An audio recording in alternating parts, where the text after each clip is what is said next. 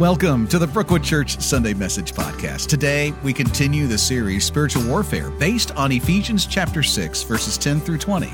In this episode, Armor, Breastplate of Righteousness, we'll examine the breastplate of righteousness and consider how justification and sanctification protect us from Satan's assaults. Here's Senior Pastor Perry Duggar. That's the deepest part of the gospel. We've been ransomed by the blood of Christ. Sometimes people think, I want to study something deeper. There's nothing deeper than that. Today we continue our series on spiritual warfare. We'll be in Ephesians chapter 6 again. In this Bible available at Brookwood, we will be on page 946. You could take out your program as well that you received at the door. We've got a few blanks for you to fill in. Therefore, put on every piece of God's armor so that you will be able to resist the enemy in the time of evil. Do I have to convince anybody that we live in a time of evil? Then you should be wearing what?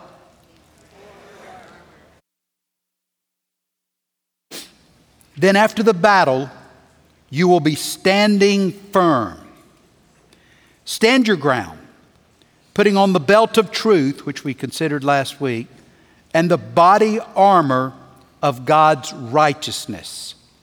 That's an accurate description, but I prefer the description out of the NIV, which says, stand firm with the breastplate of righteousness in place.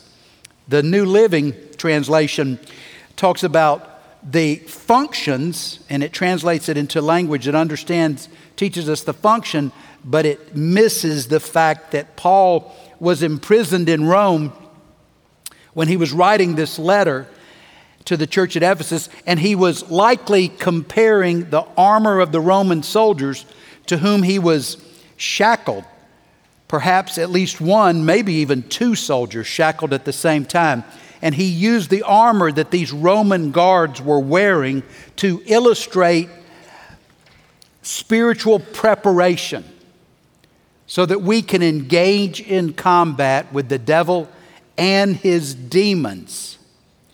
You know, as we look into these subjects, I think we become more aware of the work of Satan. Is that happening to you? And Satan strikes in a lot of ways. This morning we had tremendous technical difficulties trying to get started. And I think, does Satan have a screwdriver? I don't know. I think he uses whatever tools he can to disrupt what we are trying to do to further God's kingdom. The breastplate extended from the soldier's neck basically to his waist. There often was a back piece as well. Now, usually the breastplate was made of bronze, but sometimes it was just a real tough leather. The more affluent officers often wore a coat of mail, which is made of metal chain links, or sometimes there were individual plates that were connected together by chain. The breastplate protected the chest cavity, where vital organs, the heart, the liver, the kidneys, the lungs were located. And so if a soldier was struck by a sword or a spear or an arrow in that area, it could be fatal. But what's the significance of a breastplate for spiritual warfare? Well, the breastplate represents two different kinds of righteousness.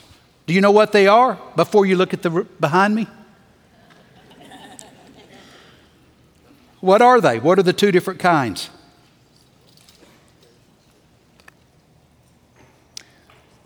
Oh, good. Thank you, backstage. Come on, what are they? What are the two kinds of righteousness? Yes, justification and sanctification. Now, the word righteousness means being or acting rightly. That's plain enough. But it's according to God's standards. Justification, and this is on your handout, means declared perfect righteousness. It's another way, a more theological way of viewing it is positional righteousness. You say, well, that just confuses me. Well, here's what it means.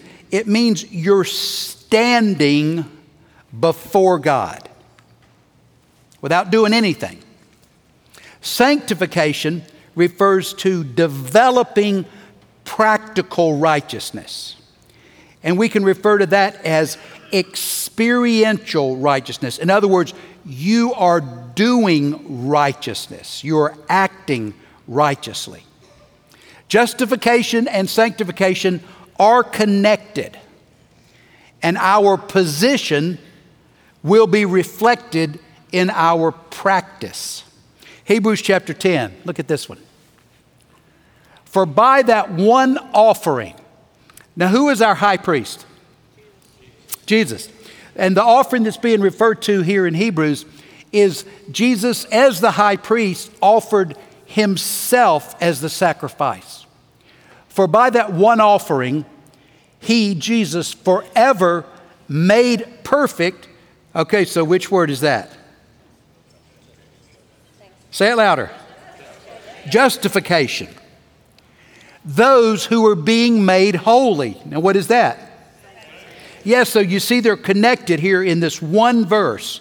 And they're both made possible by the sacrifice of Christ. We're going to consider that more thoroughly this morning. But the Hebrew words also translated holy and holiness, they're similar to righteous, but not exactly, because holy or holiness literally means what? Yeah, set apart or separate or different.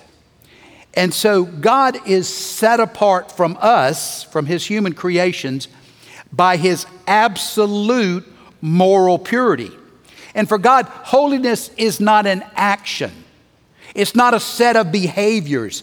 It's his essence, but it's not ours. 1 Peter 1. But now you must be holy in what? Is that possible? Is it? Well, maybe it's not. Let's see. In everything you do, just as God who chose you is holy. For the scriptures say, you must be holy because I am holy. Well, how can we be holy? Jane says we can't. Is that right? Can we reflect God's holiness in the way we live, in the way we speak, in the way we act? Can we? Yes. Romans 6. We know that our old sinful selves were crucified with Christ so that sin might lose its power in our lives. Is that true? Do you think that's true? You got to be a little more sure than that. Because we are no longer slaves to sin. How often do we use an excuse? I could not help myself. I couldn't stop this from happening. I couldn't prevent it. If you're a believer, is it true? That's never true. Never true. We may sin, but we do it by choice. After being born again, the Spirit of God enables us to live righteously, to live holy, like God.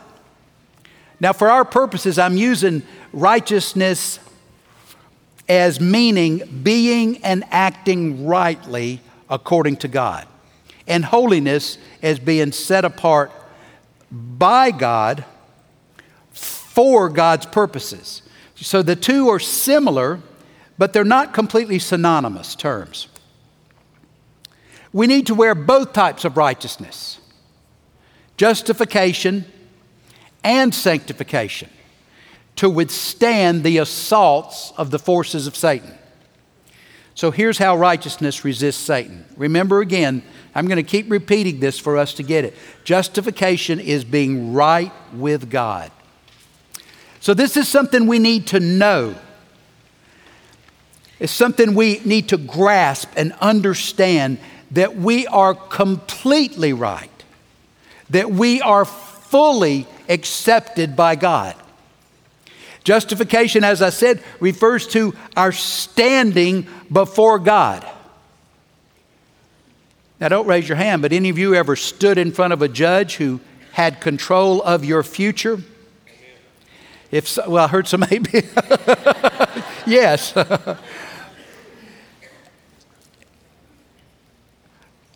And God is our judge. But God has declared us perfectly righteous. He pronounced us not guilty, sinless, pure, and I'm saying it again, perfect. Some of us don't like to hear that word perfect. But we have to be perfect in order to be acceptable to God. But why would a holy God declare an imperfect people who do sin as innocent? The answer is redemption, that was just sung about by Beth so beautifully. Jesus came to earth as a human. He lived a sinless life. He died an undeserved death. And in so doing, He substituted Himself for us. How many of your sins did He die for? You believe that? Every one. What about the ones you haven't even committed yet? Yeah, those too. And so His perfect life, His undeserved death, is credited to all who believe in Him. He stood in our place to be punished. We stand in His place, perfect, justified, righteous. Do you think when God looks at you, He sees you like Jesus?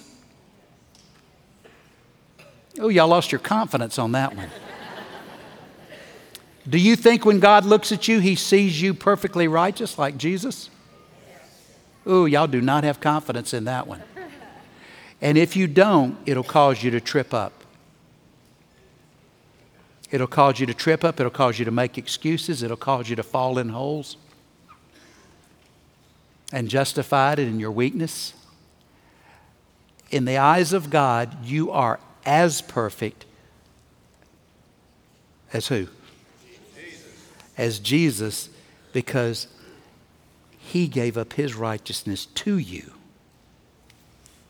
And it was proven when He was resurrected. Do you know you're right with God? Today, do you know you are completely, perfectly, totally right with God? Because He declared that you are. You've got to get this clear in your mind.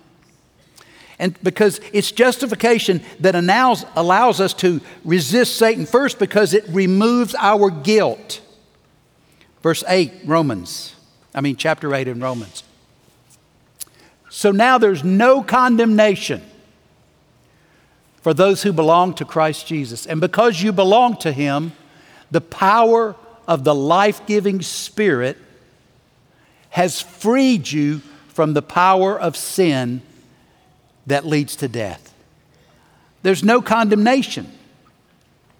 However, even after you're forgiven, the devil's demons will remind you of your past sinful life.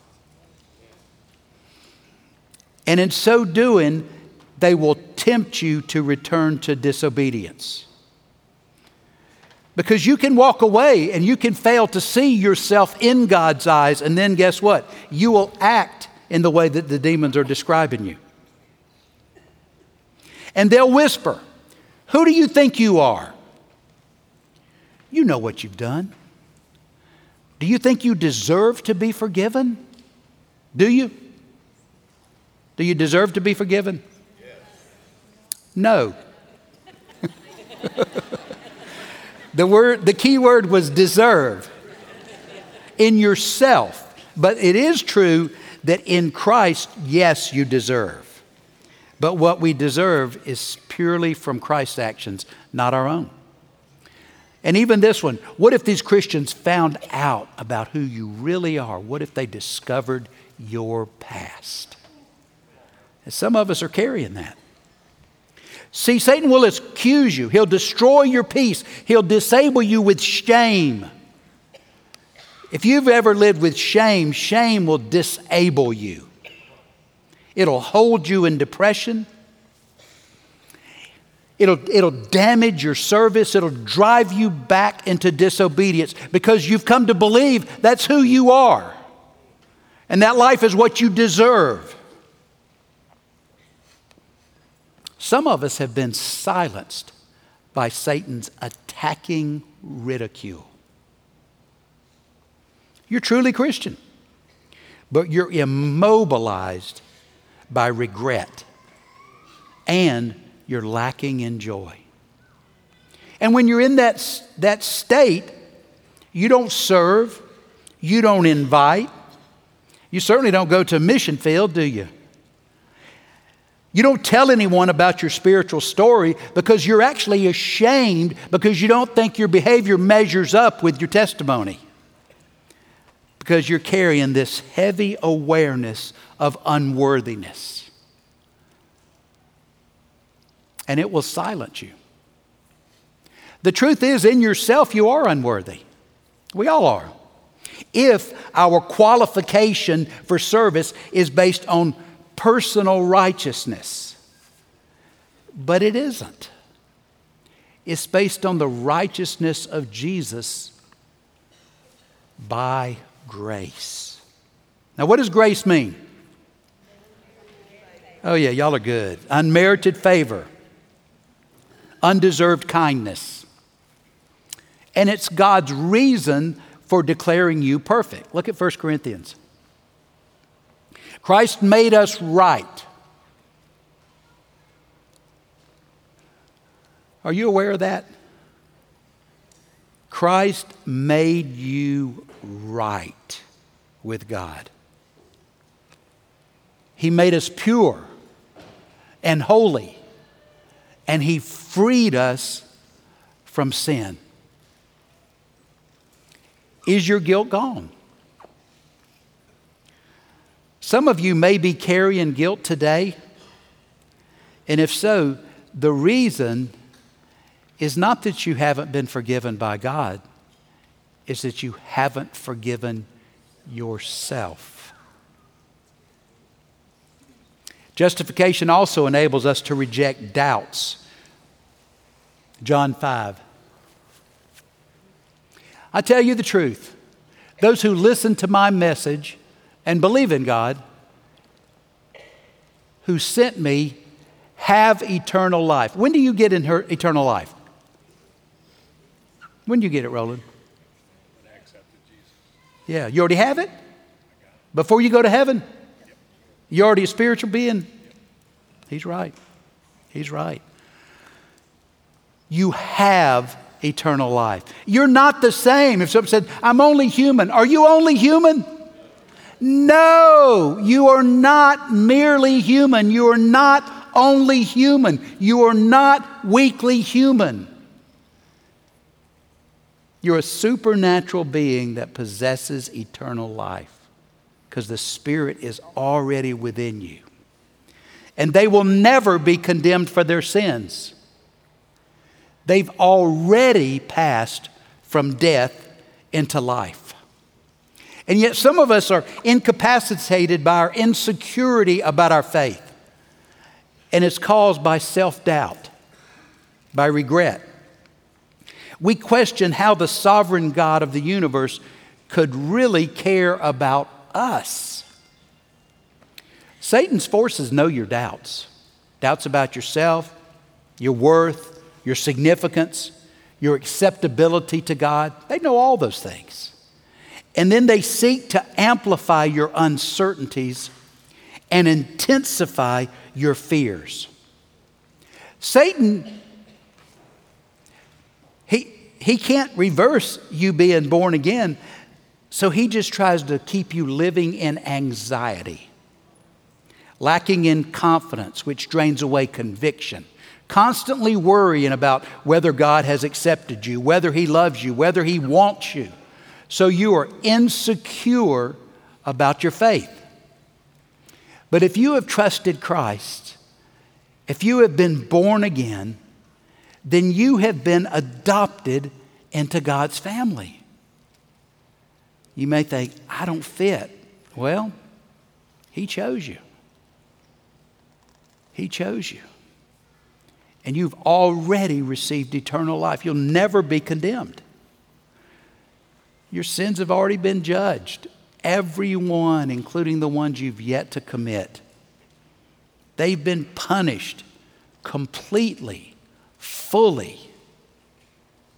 Not symbolically, actually, through Jesus' crucifixion. John 10. I give them eternal life. They will never perish.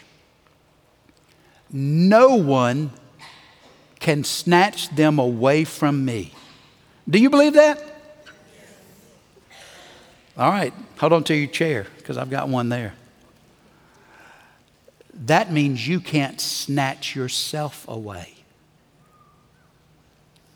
I know people love to get all tied up about, I walked away. No, if you've ever been born again, your sins have been forgiven. Now, would that mean you would never walk away? Maybe. But I'm just telling you propositionally, if you've been born again, you cannot take yourself from God's hands. Now, I'll tell you this, which may not be comforting to you, but the sin unto death is God takes people out sometimes when they're living in a way that is damaging their testimony, is confusing other people. Sometimes I think God will take you out, but He takes you out of this life into heaven. But you become like that reference to the smoldering stick that's pulled from the fire. The one who arrives in heaven with smoke still smelling in his or her shrouds. God will remove us, but no one can take us away from Him. No one. Sanctification is becoming more like Jesus. It's developing practical righteousness. And being born again frees us from enslavement to sin. So we can choose to live rightly. If we say that we can't control certain impulses, are we being honest? Are we? Ooh, boy, that's passive. Are we being honest? Everybody needs to say that. If I'm falling into sin, am I being honest? I'm not letting y'all go home till I get everybody to acknowledge. Are you being honest? See, you have to know this. Because if you see yourself as a victim, as weak, as susceptible to fall, guess what? You'll fall. Because you've already made an excuse for falling. But being born again frees you. The Holy Spirit empowers you so you can cooperate with His transformation. You can't actually implement the fruit of the Spirit, but you can cooperate with the Spirit as the Spirit builds the fruit of the Spirit within you. And when we choose to live a Christ-like lifestyle, to live by the Spirit, not by the flesh, to reject Satan, to resist this world, we're actually strapping on the belt plate of righteousness. And sanctification enables us to resist Satan because first it reveals our faith. 1 John 3. And this is on page 995 if you want to turn there.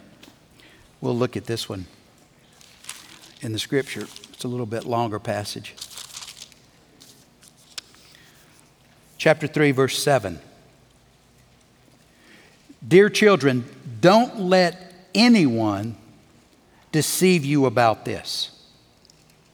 When people do what is right, when people behave righteously, it shows they are righteous, even as Christ is righteous. See, a commitment to obey God is proof of our salvation. So we become resistant to Satan's attacks. Now, Satan works both directions. Satan wants to convince lost people that they're saved. And he wants to convince saved people, what? That they're lost. He works both directions. He can't cause you to lose your salvation, but he sure can disable you. So you make no difference in the kingdom. If anything, you discourage people toward faith, against faith. Because the devil wants Christians to live defeated lives so that we don't further God's kingdom, so that we are silenced, so that we don't spread good news. We sit in the corner in shame silently. And Satan wants unbelievers to not question where they are. He wants unbelievers to be certain they are saved if anybody's saved. They don't need to be forgiven. They're as good as anybody else because everybody sins. So Satan will work either end. And Satan encouraged those, and when I say Satan, I'm talking about demons as well. Most of us, I don't think many of us have had a visit from the personal Satan. So when I use the name Satan or the devil, I'm actually talking about demonic forces. So Satan encourages those who are unconcerned with personal holiness, indifferent to living a God-pleasing life. And Satan encourages them, they are just fine. You're just fine. And unfortunately, I think that's commonly found in our culture. It's salvation by declaration, not by regeneration. I'm saved because I say I'm saved, with no other evidence. And so people will say they're Christian despite any lack of evidence that indicates that a spiritual change has occurred. Continue in that passage, 1 John 3. Look at verse 8. But when people keep on sinning, it shows they belong to the devil, who has been sinning since the beginning. But the Son of God came to destroy the works of the devil. So hear me on this. A lack of concern about sin, mine, yours, may indicate a lack of salvation, a lack of the Spirit.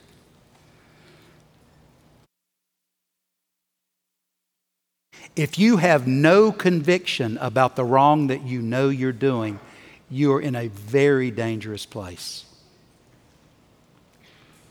Now, this passage, this verse, doesn't say if you have any sin in your life, you aren't saved. That's not what it says. What does it say? Somebody tell me.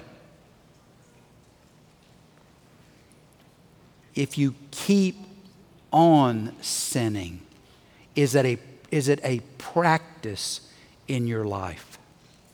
You know you're in disobedience, but you're just not concerned about it. It's a dangerous place. You see, it's our lives that reassure us of our salvation. It's doing what is right because of our love for God. Now, I've said this many times, but if you love someone, does it change your behavior? Does it? Yes. Some of your wives need to look at you hard. If you claim, oh, I love you, and it doesn't alter my concern about you, my thoughtfulness about you, or any of those things, there's something drastically wrong. Because anytime you love someone, it changes you, you know? I was going to have a nice afternoon watching some football. Leanne had already had me hanging up mirrors and all this stuff. So then we get a call, 5-year-old call. Lily, I need my Halloween costume today because I have to wear it 3 times. So guess what? We spent the afternoon in the Halloween costume. Y'all know where it is, don't you? Just right around the corner. Carolina Fashions. Oh, we had a lovely time. A 5-year-old and a 3-year-old in the Halloween costume. And Brooks couldn't make up his mind, so we bought 2. Truett, I bought him a giraffe head. But when you love somebody, I wanted to watch football, lay on the couch.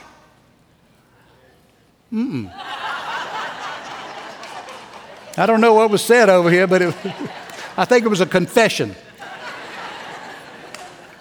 But we spent, I don't know how long, 2 hours maybe, more than an hour anyway, in the costume store around the corner. It's a wonderful place.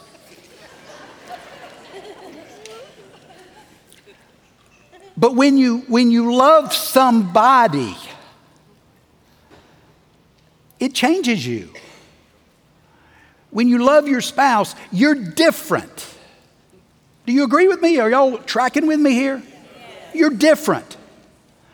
Their feelings matter to you. You know, you avoid some irritations. If you don't, you need to take a hard look at yourself. Because if we love God, it affects how we function, what we think, what we do. You cannot be saved without some evidence. And so people will ask, even recently I've had some folks ask, how do I know I'm saved? Which to me, that question arising may even be an indicator that the Spirit's provoking a little bit. Because I think people that are settled in their lostness don't ever ask that question. How do I know I'm saved? Now I could do the Roman road and quote a bunch of verses and all that. That's not really where I go usually. What I ask is, do you love God? Do you love His Word? Do you love His people? I think those are better indicators. What about you? Because a lot of people can quote a verse and their lives are unchanged. But does your life show loving action? That's alteration. Because naturally we're self-centered. When we become other-centered, something's happened. And then if you say, well, yes, I love God. Yes, I love His Word. Yes, I love His people. Then ask Him to confirm that you belong to Him. Ask Him. Keep asking Him till He answers you. So how do I get there? And you can take the book of John and just start reading. And as you read, just say, God, does this apply to me? Is this where I am? Ask some questions. Sanctification also enables us to resist temptation. Ephesians chapter 4. These are longer verses, 9:44.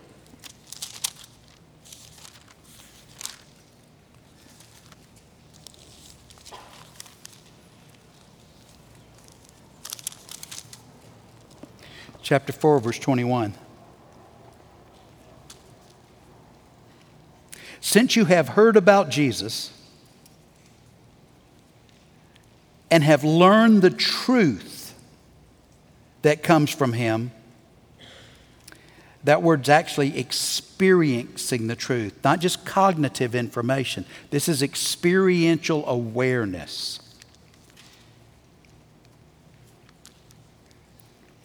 Then throw off your old sinful nature and your former way of life. That's your flesh, old sinful nature, which is corrupted by lust and deception. Instead, let the Spirit renew your thoughts and attitudes.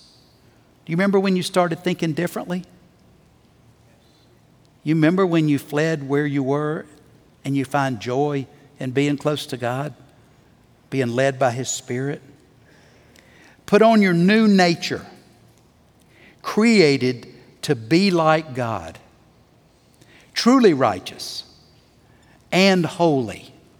So we do practice holy living in reliance on the Spirit of God. Now, the devil tempts us to disobey God. But when the devil whispers to you and it sounds like, come on, don't you want to have fun? Don't you want to be free from God? Don't you want to do what you want? That's never from God when you hear, why don't you just do what you want?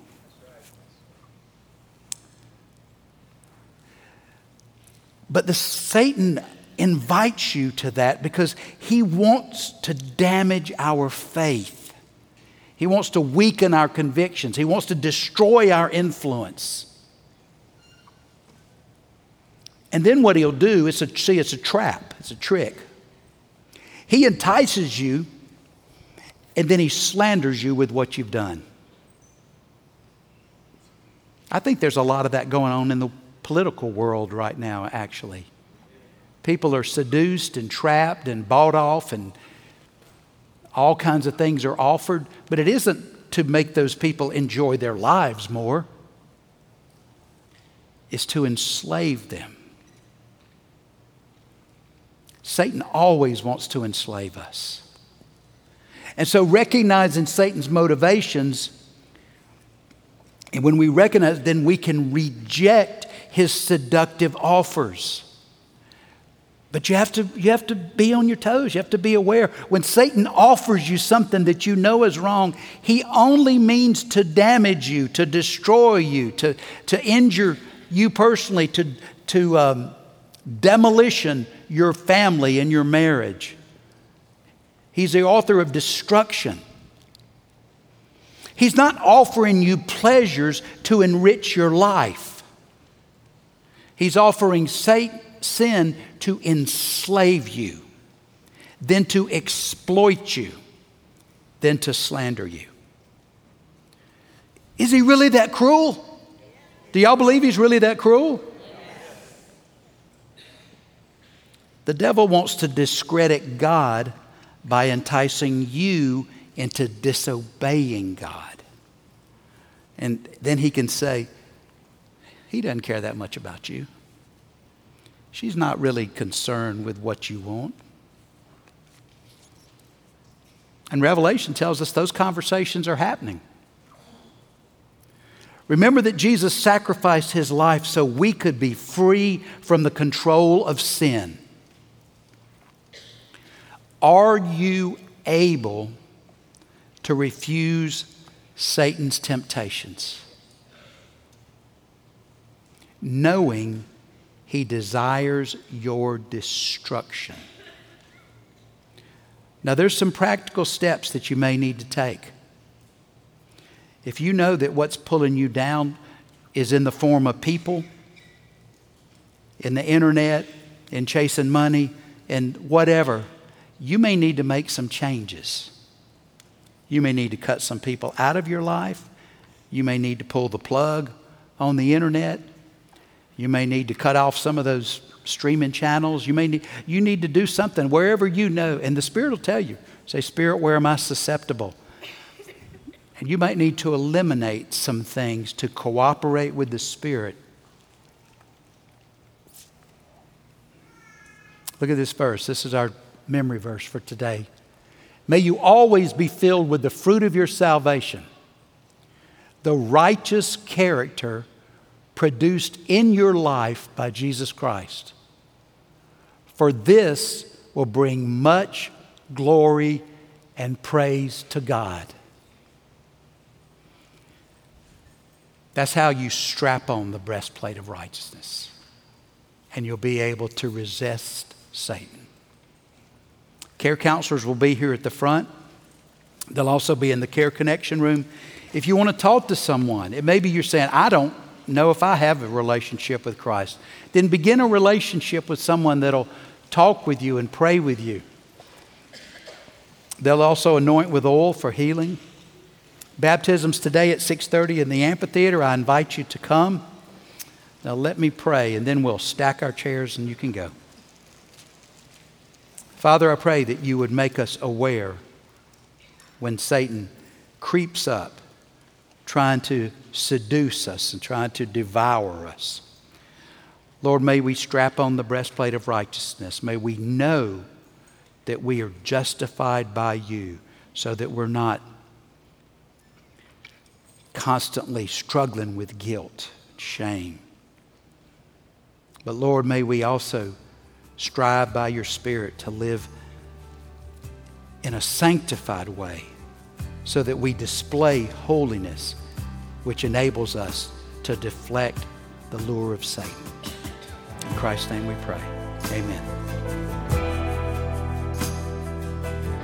Thanks for joining us for this week's podcast. Coming up next week, we'll continue the series Spiritual Warfare. To prepare, read Isaiah chapter 52, verses 7 through 10, and 1 Peter chapter 3, verse 15. You can watch a video of this week's message, listen to worship, or even search through the message archives. Visit brookwoodchurch.org/media or download the Brookwood Church app. And be sure to subscribe to this podcast to stay up to date with the Spiritual Warfare series. Thanks for listening, and have a great week.